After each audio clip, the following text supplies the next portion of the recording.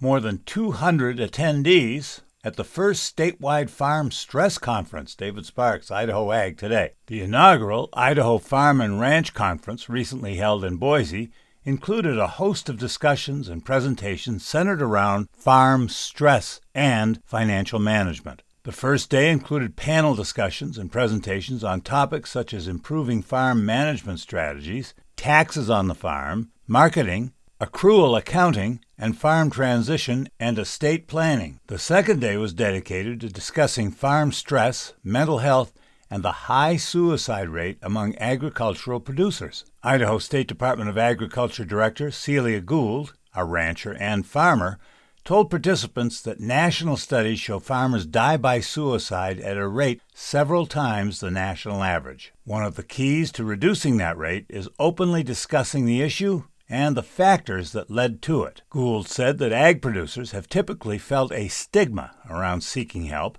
but according to American Farm Bureau Federation research, there has been a 22% increase over the last 3 years in the percentage of farmers and farm workers who would be comfortable talking to friends and family about their mental health. Gould said that the Ag Department plans to make the conference an annual event. I'm David Sparks, proud to be producing this program in association with the Ag Information Network.